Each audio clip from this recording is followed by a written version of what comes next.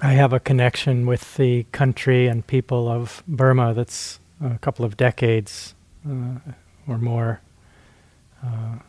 old, and I often spend some time every winter in that country. I go there.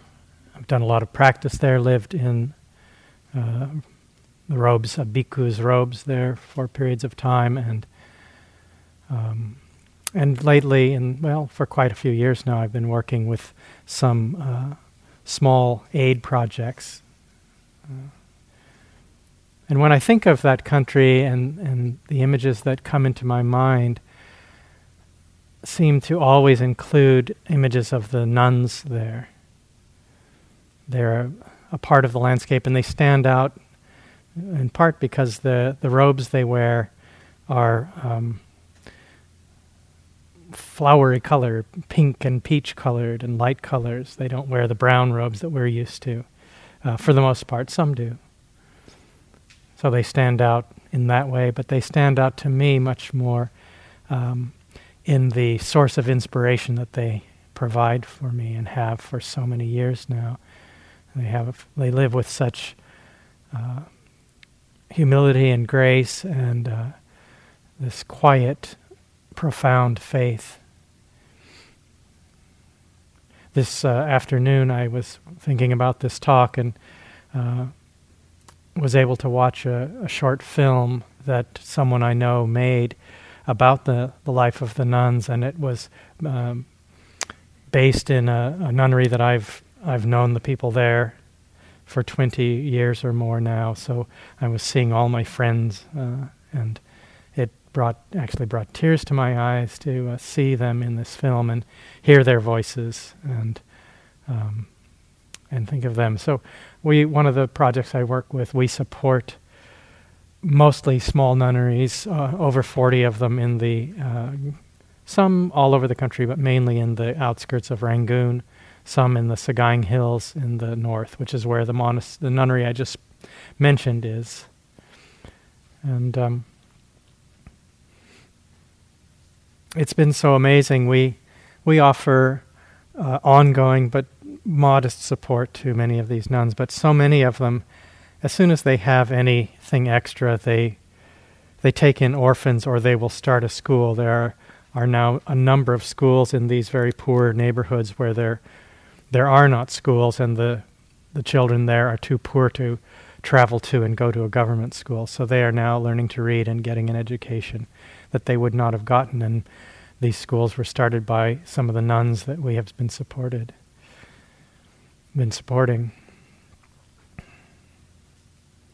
And it's not easy for them. There's a great inequity in the way the nuns and the monks, the support they receive. It's not the same, and life is harder for the nuns there.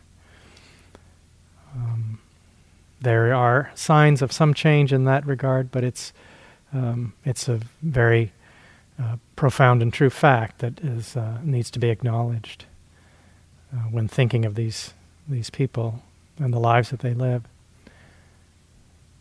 A few years ago, when I was at the Insight Meditation Society, I had the opportunity and good fortune to meet a Sri Lankan nun, bhikkhuni, named Bhikkhuni Kusuma, and she's the fully ordained Buddhist nun, which is not been happening until quite recently for a long period of time. It's said that the lineage of the bhikkhunis that were around at the time of the Buddha, that lineage was broken.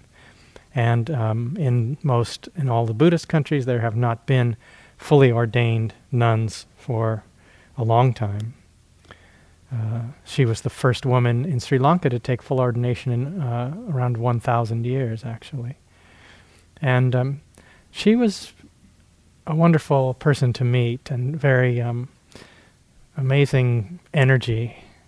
She had done a lot of research to show that the bhikkhuni lineage actually hadn't died out but had traveled across Asia, and she'd traveled a lot. She's, I believe she has a PhD. Do you remember, Joseph? I think she has a PhD, among other things, and really pioneering the reestablishment of the bhikkhuni order, which is different. The nuns I know in Burma, they have 8 or 10 precepts rather than the 330 some that the fully ordained bhikkhunis have, and it's a very different status and undertaking of renunciation. And she said at one point she was worried that it would be very, very difficult, and she said to herself and to others, if I have to give up my life in order to do this, then I will do that. It's okay. So I'm dedicating tonight's talk to the bhikkhuni lineage, to the nuns over the years who have played an incredible role in preserving these teachings. We have these teachings because of the ordained Sangha from the time of the Buddha. They memorized them for 200 or 300 years after the Buddha died and before anything was written down. And to me, the nuns, especially in Burma, because that's the place I'm most familiar with, they exemplify the qualities of the Sangha, which are chanted daily in the monasteries and the nunneries. And I'm going to chant a portion of that right now because these remarkable women exemplify these qualities to me more than anyone else. Some of you may have heard this. I'm going to do alternating Pali and English. It's pretty short. You can take it, even if you don't like chanting.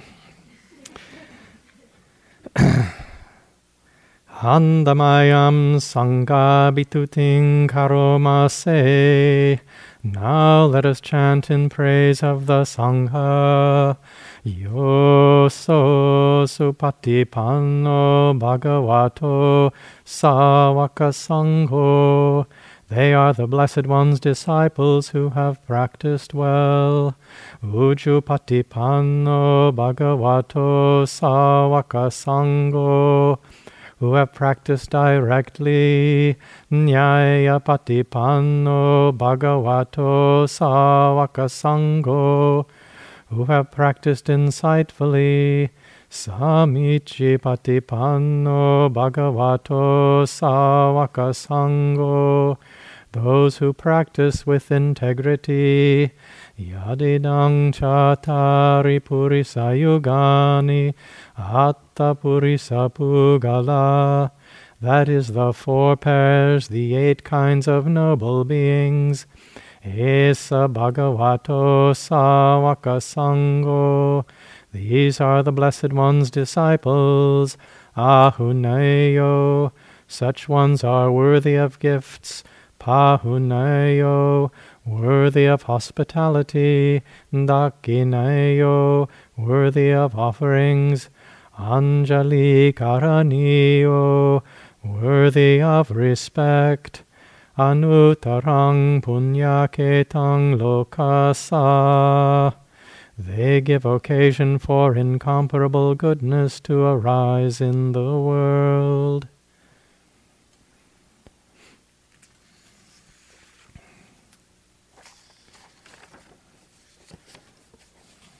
So when we think of history, it is just that. It is a story. And often stories and facts are different from one another. And much of the time, history is his story.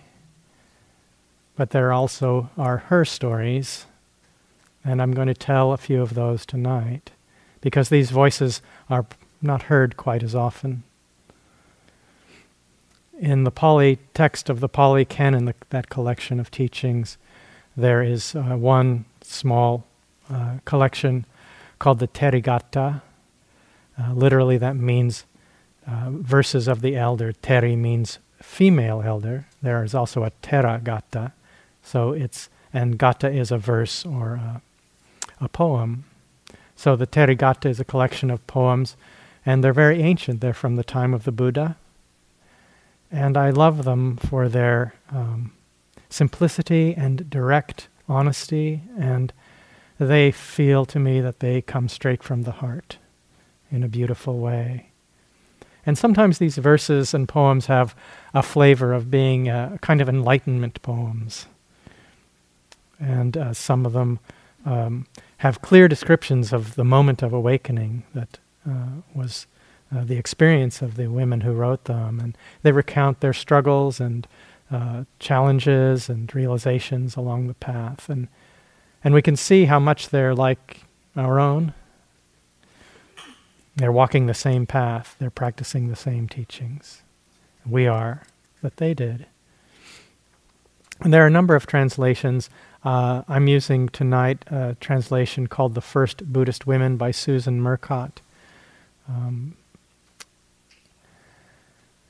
And from these poems and from other sources in the Pali Canon, we can get some stories about the lives of these women. And they have become somewhat formulaic and kind of like teaching fables over the years in some ways, but there is, they trace back to some true realities, and it makes it, brings it into a place where we realize there were real people like we are practicing, and they give us maybe a limited, but they give us a glimpse into that time and place, and they hook us into this lineage, this flow over time that we're part of.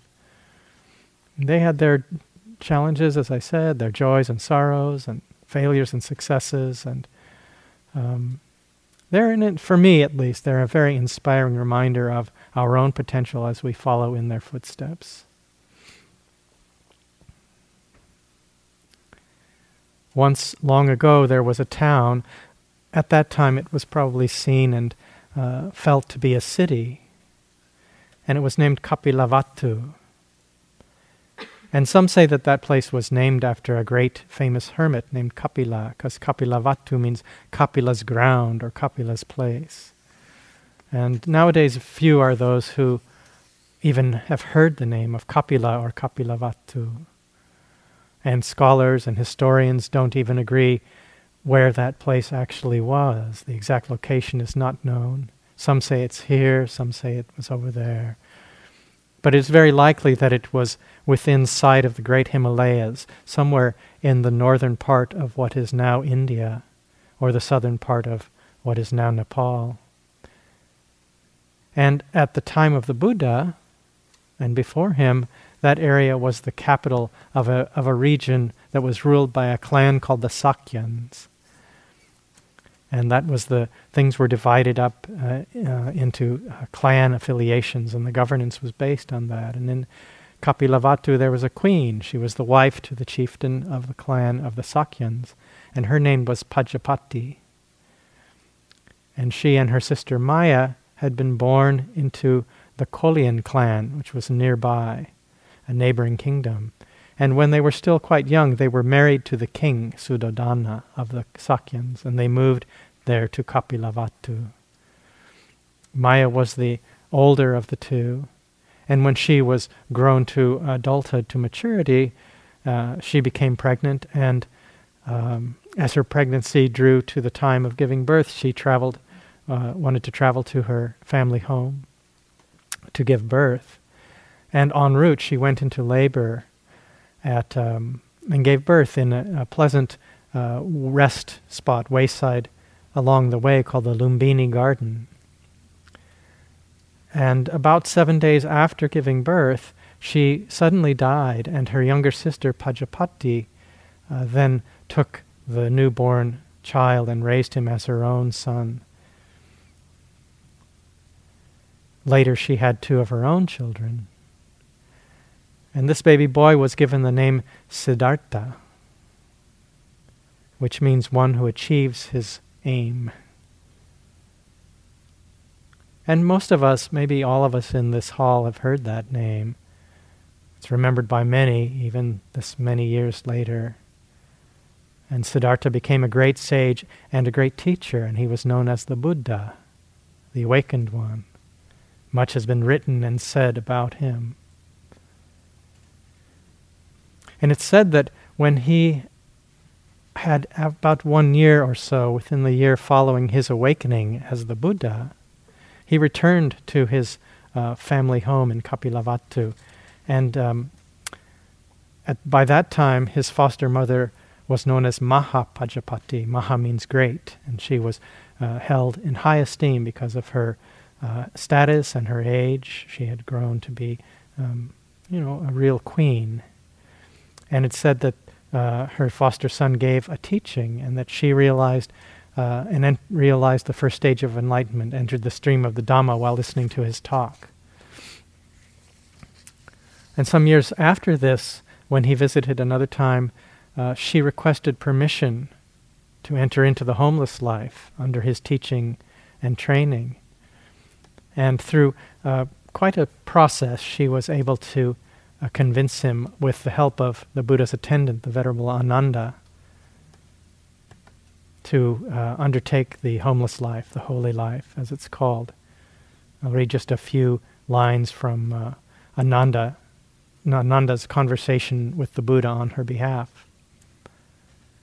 Are women able, Lord, when they have entered into homelessness, to realize the fruits of stream entry, of once returning, non-returning, and of arahantship, the four stages of enlightenment in this tradition?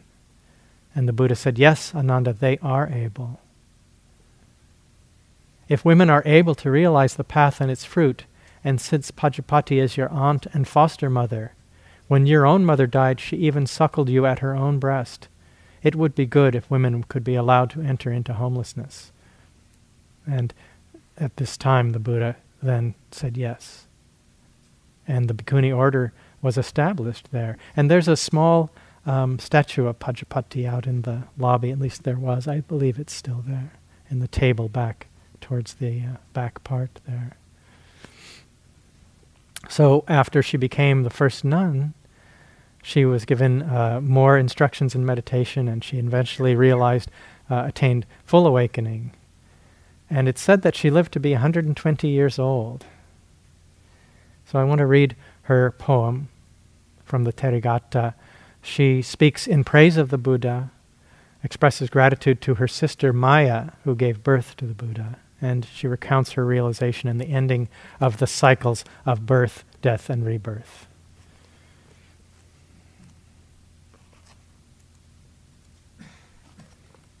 This is Mahapajapati's poem. Homage to you, Buddha, best of all creatures, who set me and many others free from pain. All pain is understood, the cause, the craving is dried up. The noble eightfold way unfolds. I have reached the state where everything stops. I have been mother, son, father, brother, grandmother. Knowing nothing of the truth, I journeyed on. But I have seen the Blessed One. This is my last body, and I will not go forth from birth to birth again. Look at all the disciples together, their energy, their sincere effort. This is homage to the Buddha. Maya gave birth to Gautama for the sake of all of us. She has driven back the pain of the sick and the dying.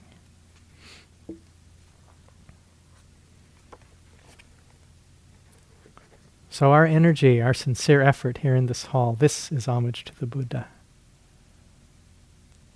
We are following in that same flow, that same dedication, that same beautiful intention. There are quite a few poems in this collection that are from nuns who were either Pajapati's students and disciples or were otherwise connected with her. One of them that I'd like to read next is from a nun named Vadesi. And she was, there was a group that accompanied Pajapati when she went to request to begin the Bhikkhuni lineage. And Vadesi was among that first group of nuns. And she had actually helped to care for Pajapati when she was young. So I'll read Vadesi's poem. It's quite beautiful.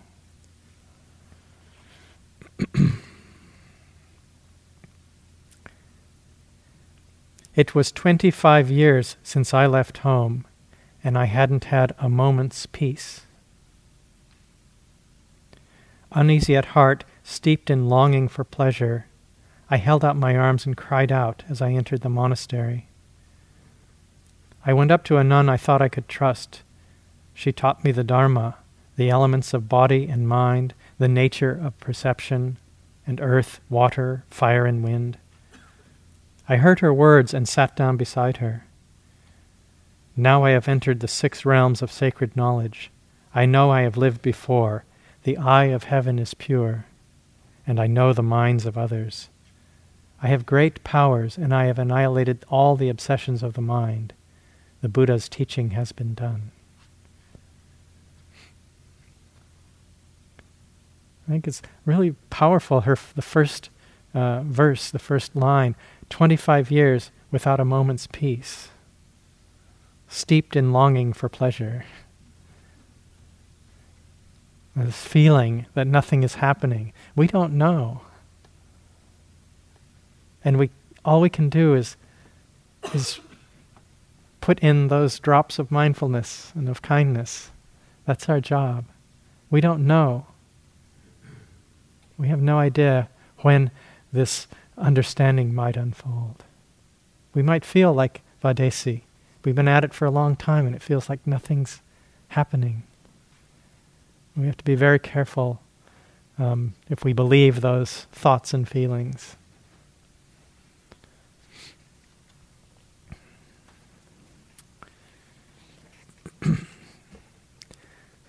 There's some of the nuns, there are some quite detailed stories that accompany the poems, and we can get a sense for their lives. And one of them is a very famous nun. Her name was Patachara. And her life has very close parallels to the story of the teacher Dipama in more modern times. Dipama had a lot of tragedy in her life, and this was true for Patachara. Patachara lost all of her children and her husband through a series of tragic events.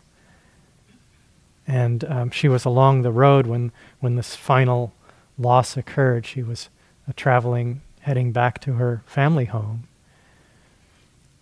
And when she continued on, she didn't know what to do.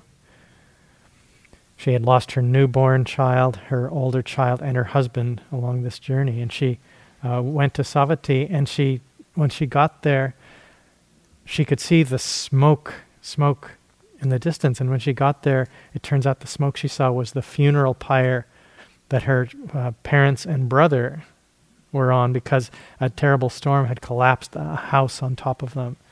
And she went mad with grief. She lost her mind with grief. And this final tragedy, it was more than she could bear. And she began wandering around the area in circles and weeping and wailing, and her clothing turned to rags, and eventually it mostly fell off. And the townspeople didn't know what to do, and they were frightened, and they tried to chase her away. This was near Savatthi, and the Buddha was living in the Jetavana park outside the town. It's a beautiful place. It's still there. I spent most of the Rains retreat there once, meditating. I was the attendant to a monk, and you can still see the old city walls of Savatthi. It's quite amazing. You read about these or hear these things, but you can see where they were. They're real. And so the Buddha was in residence there, and Patachara wandered in kind of randomly, and the people were there listening to him give some teachings, and they wanted to chase her away, but he said, no, let her come. And he had a sense that she would be able to hear and understand what he had to say. And he said to her, "Sister, recover your presence of mind." And such was the power in that moment that she came out of her madness. She recovered her sanity. And a very kind person gave her a robe to put on. And she told her story to the Buddha, and he listened to her kindly and patiently. And he said, "Patachara, it is not only now that you have met with disaster and trouble. In your many lives you have shed more tears for the dead than there is water in all the great 4 oceans." And he continued to talk to her with kindness and offered teachings, and her grief began to subside. And by the end of that discourse, she had realized the first stage of awakening. And she decided she would like to join the nuns' sangha, and she requested ordination. and she eventually became foremost known as being foremost in study and understanding of the nuns' rules of the Vinaya for the bhikkhunis, their code of conduct, and also very learned. And she was a very powerful figure in the community, in the nuns' community. She was skilled, she was very energetic and charismatic, and very revered as a teacher. Many, many students.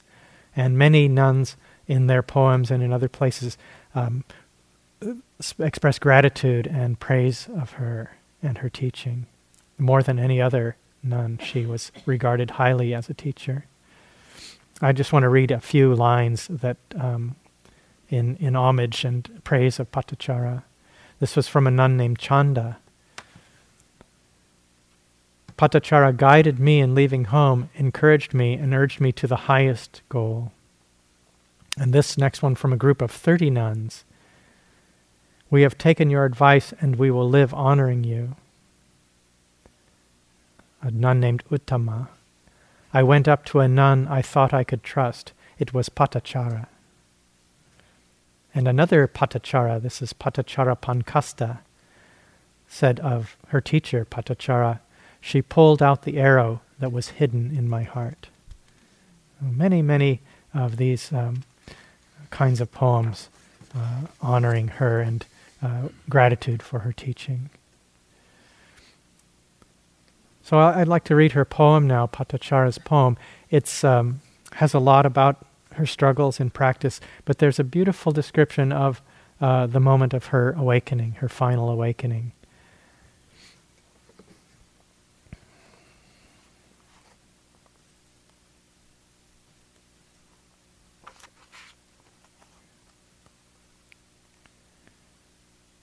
When they plow their fields and sow seeds in the earth, when they care for their wives and children, young Brahmins find riches. But I've done everything right and followed the rule of my teacher. I'm not lazy or proud. Why haven't I found peace? Bathing my feet, I watched the bathwater spill down the slope. I concentrated my mind the way you train a good horse. Then I took a lamp and went into my cell. I checked the bed and sat down on it. I took a needle and pushed the wick down. When the lamp went out, my mind was freed.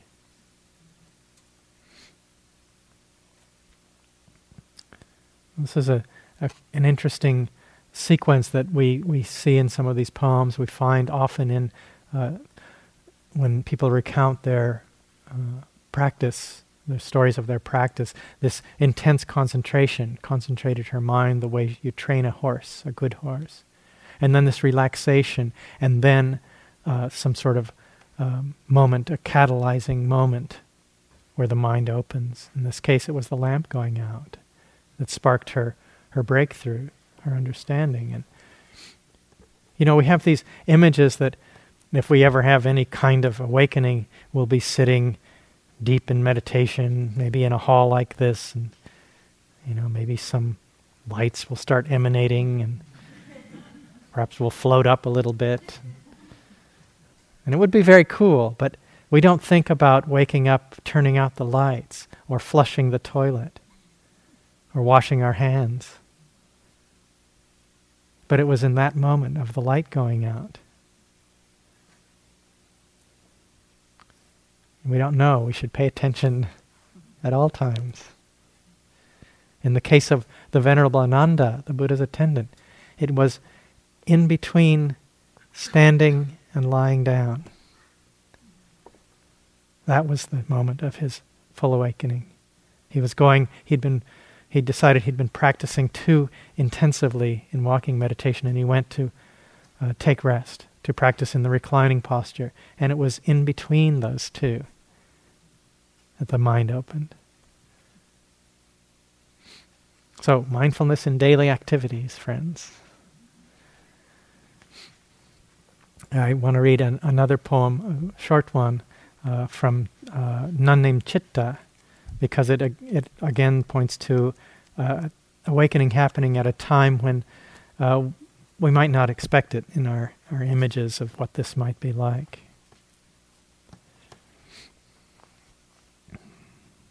And she was quite elderly at this time, Chitta. Though I am thin and sick and I lean on a stick, I have climbed up Vulture Peak. That's a place called the Gridakuda mountain near Rajgir. I spent time meditating there when I was in India. A famous place where the Buddha taught from that. Though I am thin and sick and I lean on a stick, I have climbed up Vulture Peak. Robe thrown down, bowl turned over, I leaned on a rock, and then the great darkness opened. I can almost see, just tired and taking off the robe, putting down the bowl, and then, in that relaxation, the mind opening.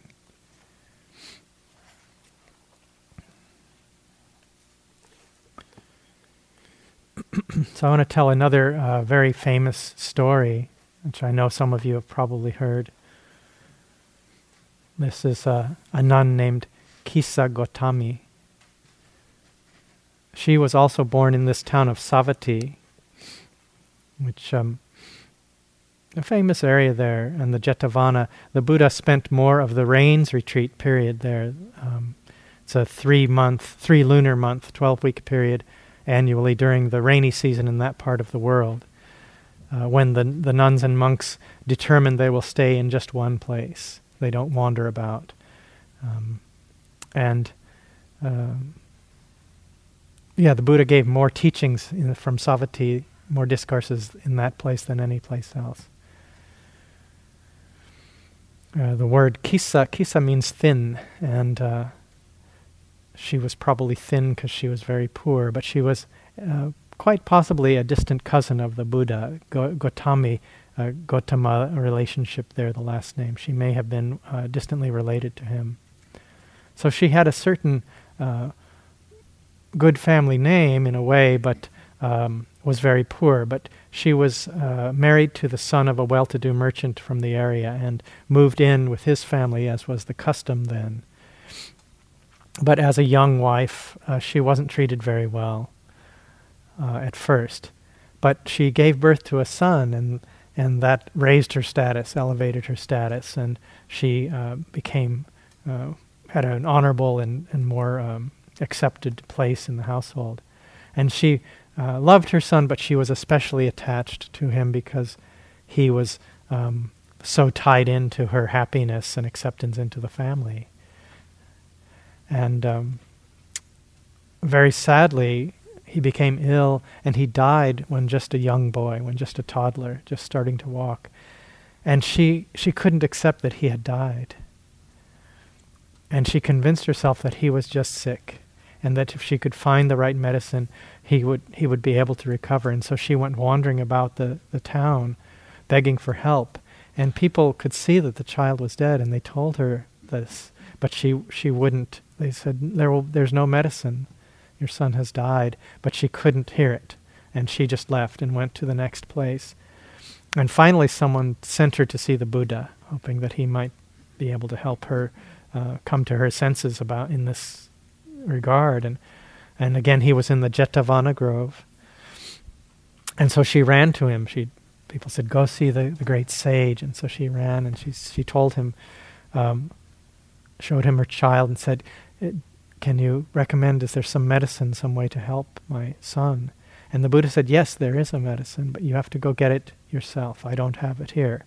And he said, go into the village and bring me a white mustard seed from any house where no one has died. And so she runs back to the town, because thinking, oh, this would be great, because white mustard seed was very commonly used spice, and she knew a lot of people would have it, and she thought, oh, the enlightened sage will be able to make a powerful medicine from this seed. And so she goes, and people had it, and they were happy to give her a seed. But when she asked if there had been any death, anyone had died in the house, the answer was always yes. No matter where she went, there was no household where no one had ever died. The dead, she was told, are more numerous than the living. And hearing this, the truth hit home, and she kind of came back to her senses. And she said, "Little son, I thought that death had happened to you alone, but it is not to you alone, it is common to all." And so she carried him gently into the forest and buried him there, outside the town. And she returned to the Buddha, and he asked if she had procured the mustard seed, and she said, "Done, venerable sir, is the business of the mustard seed." And she had been so moved by the teaching and the way it had been done so skillfully, and she felt very inspired. She asked if she could join the community of the nuns, which she did. And she became fully enlightened after some time. She was known for her asceticism, for her renunciation. And the poem that is attributed to her is quite long, so I have abbreviated. I'm going to read just a few of the stanzas that are particularly poignant, I think. The sage looked at the world and said, "With good friends, even a fool can be wise. Keep good company and wisdom grows. Those who keep good company can be freed from suffering. We have to understand suffering, the cause of suffering, its end, and the Eightfold Noble Way. These are the Four Noble Truths. I have practiced the Great Eightfold Way, straight to the undying. I have come to the Great Peace. I have looked into the mirror of the Dhamma. The arrow is out, and I have put the burden down. What had to be done has been done." Sister Kisagotami with a free mind has said this.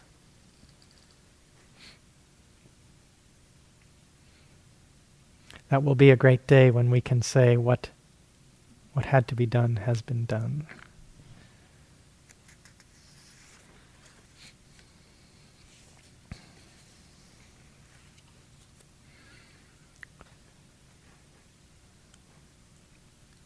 There are a number of poems in this collection in the Therigatha, and they're attributed to women who were living as wandering seekers, wandering ascetics at the time that they met the Buddha and they joined the nuns community.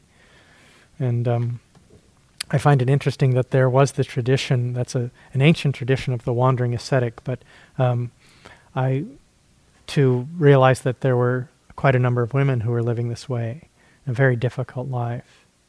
One of them, whose poem I want to read next, was called Mitta Kali. And she was fortunate enough to be present when the Buddha gave the Satipatthana Sutta discourse.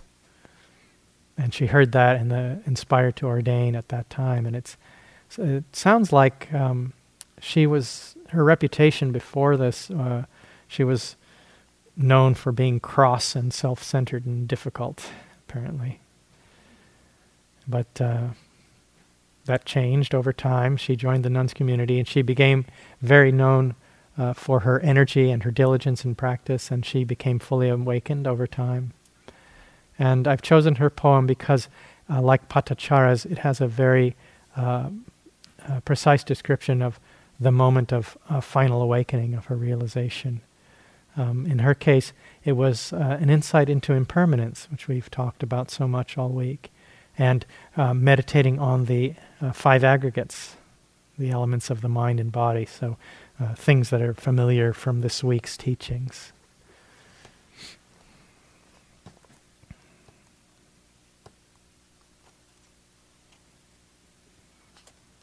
So this is Mitta Kali's poem. Although I left home for no home and wandered full of faith, I was still greedy for possessions and praise. I lost my way, my passions used me, and I forgot the real point of my wandering life. Then, as I sat in my little cell, there was only terror. I thought, this is the wrong way. A fever of longing controls me.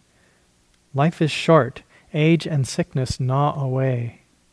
I have no time for carelessness before this body breaks.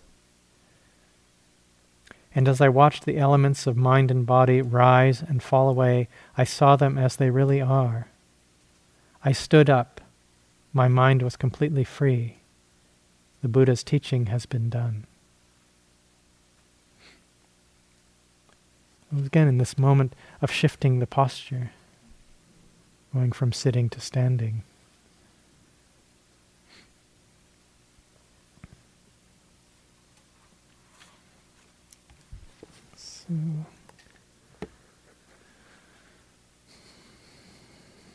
This is another one where I have a bit of a story that goes with the poem. This is a nun named Bada Kundalakesa, and she was born to a wealthy family in the town of Rajagaha. It's modern-day Rajgir in India. And apparently she was very passionate and vivacious, and she was given to impulsive behaviors. And she was gazing out the window of her family home one day, and she saw a robber being led off to his execution, very handsome young robber. He was a man of local stature, and he'd become a thief, and she fell in love with him, gazing out the window, and had romantic notions about, sort of rescuing him from his wayward life, I guess. And she begged her father to see if he could secure the release of this young man. And her father was wealthy and influential, and he didn't think it was such a good idea. But he bribed the guards who were taking him off, and they snuck him into the house. And over some time, I guess he behaved fairly well, because he allowed them to get married, and he was hoping that the young man would change. He came from a good family, but their hopes were for nothing. After the wedding, this young man became obsessed with the wealth, and especially with his wife's jewelry. And so he made up a story. He said that he had promised this mountain deity that if his life was somehow spared, that he would go to this place where the deity's home was, and he would make a sacrifice there, and do a particular kind of thing in gratitude. And so he persuaded Bada that she should dress up in all of her best and finest things and put on all of her jewelry and come with him to this place that he said was the home of the deity. And it was the top of a cliff. It was called Robber's Cliff, and apparently thieves were taken there and thrown over the edge. And so they go to the cliff, and he demands that she give him the jewelry, and he's going to push her over the edge. And she just sees one way out, and so she said, "Well, let me embrace you one last time." And as this happened, she pushed him over. So she, I think she had the right idea and did the right thing there. But she decided that she couldn't face her family. She begged to have this thing happen, and he turned out to not be so good, and she just couldn't go home. So she decided to enter the order of the Svetambara Jains. The Jain religion predates the time of the Buddha. It was around, and they had a nuns order prior to the time of the Buddha.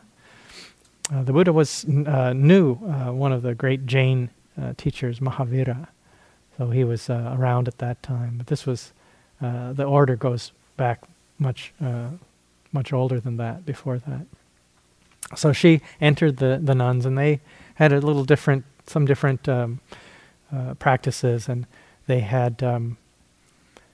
asked her what level of asceticism and renunciation she wished to take, and she wanted the most severe one. And part of the initiation was, rather than shaving her head, they pulled her hairs out one at a time. And kind of severe there. And apparently her hair came back. It was very curly after the shock of this, and so her name, Kundalakesa, actually means curly hair. And she mastered the teachings, the practices of the Svetambara Jains, and she loved the life there in many ways, but she was dissatisfied. It didn't seem like it was getting her to any final realization. So she began a wandering life, searching for teachings, and also because she had learned in her time with the Jains, she had studied all the texts and philosophies, and she had become very skilled at the art of debate, which was very popular at that time. And there are many accounts of people coming and challenging the Buddha and his disciples to debates, and so she was really good at it. And she would travel around and challenge others to debate. And the way that she would do this, she'd put a stick in the ground, and then if someone wanted to debate her, they'd come and knock her stick over.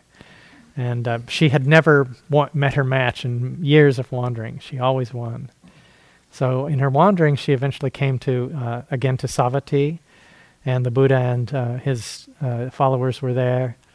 Actually, Sariputta, the Buddha's, one of his chief disciples, was there, as well as the Buddha. And so Bada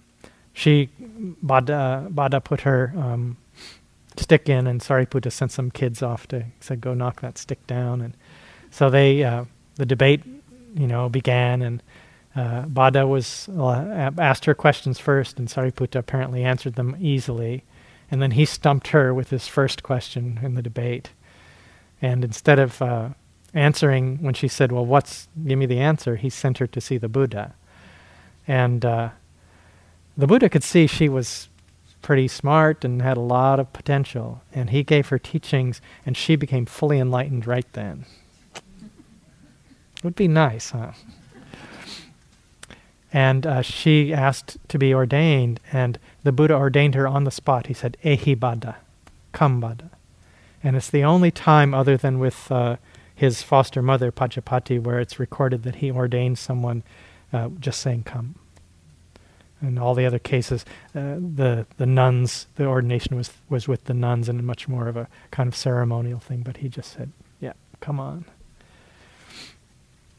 And she seems to have continued her wandering ways even after she became a nun. She continued to wander. And that's comes out in her poem.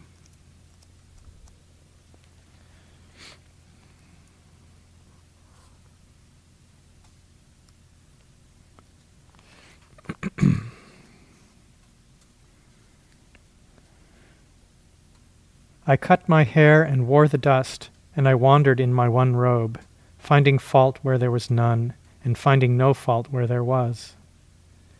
Then I came from my rest one day at Vulture Peak, and saw the pure Buddha with his monks. I bent my knee, paid homage, pressed my palms together. We were face to face. "Come, Bada," he said. That was my ordination. I have wandered throughout Anga and Magadha, Vaji, Kasi, Kosala, 55 years with no debt.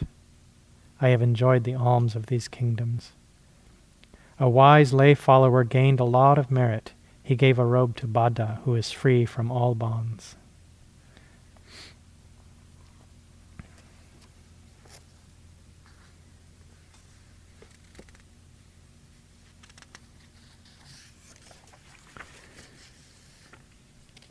So a last poem from the Therigatha. This is a nun named Sukha. It's slightly different spelling from there's Sukha that we may have heard of as a mental factor of contentment or happiness. Her name is spelled a little bit differently, and it means bright or lustrous or shining. And she heard the Buddha teach when she was very young, and she became a disciple, a student of his as a girl. And when as she grew older, she became a nun when she was old enough. And was very diligent in her practice and became enlightened rather quickly. And she was very skilled and apparently very inspiring as a speaker. She, like Patachara, had a large following of disciples. Her ability to teach through speaking was very, very strong. And in the story, it's said that she came back after her alms round and began to speak and teach, and was very beautiful. And her listeners became just enchanted with her teachings. And apparently, there was a tree growing nearby that was so enchanted and inspired that it uprooted itself and it went striding through the town, reciting. So this poem is actually this tree's poem, praising her eloquence and profound teaching. So maybe it was a tree deva, but it sounds like it was actually the tree.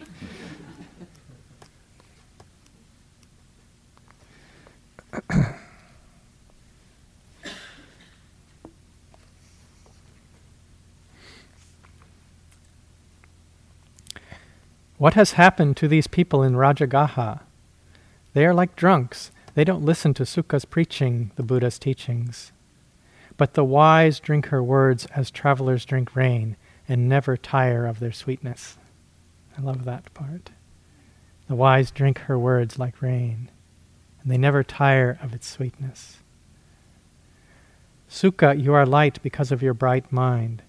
Concentrated, free of desire, you have conquered Mara and his forces. Bear this body, it is your last.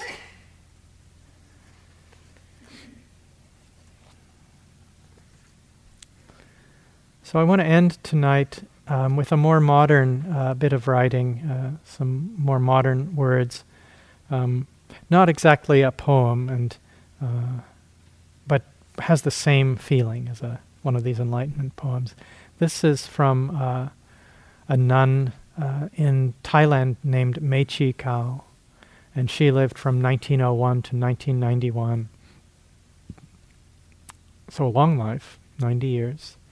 She was a student of two very famous teachers, Ajahn Mun, who was the teacher of Ajahn Chah and Ajahn Mahabua and many others, and also a student of Ajahn Mahabua, who I had the great fortune to meet on a couple of occasions when he was well into his 90s and was one of the most energetic people I've ever been around. He was kind of amazing. He was like a dynamo of energy even in his 90s.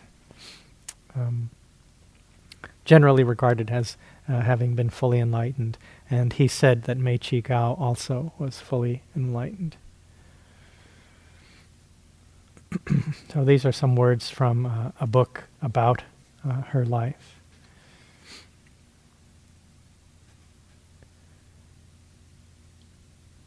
Body, mind, and essence are all distinct and separate realities. Absolutely everything is known: earth, water, fire, and wind, body, feeling, memory, thought, and consciousness, sounds, sights, smells, tastes, touches, and emotions, anger, greed, and delusion, all are known. Sound familiar? That's kind of what we've been getting to know this week. All are known. I know them as they exist in their own natural states. But no matter how much I am exposed to them, I am unable to detect even an instant when they have any power over my heart.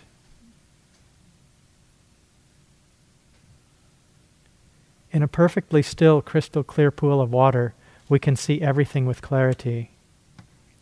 The heart at complete rest is still. When the heart is still, wisdom appears easily, fluently. When wisdom flows, clear understanding follows. The world's impermanent, unsatisfactory, and insubstantial nature is seen in a flash of insight, and we become fed up with our attachment to this mass of suffering and loosen our grip. In that moment of coolness, the fires in our heart abate, while freedom from suffering arises naturally of its own accord. This transformation occurs because the original mind is, by its very nature, absolutely pure and unblemished. Purity is its normal state.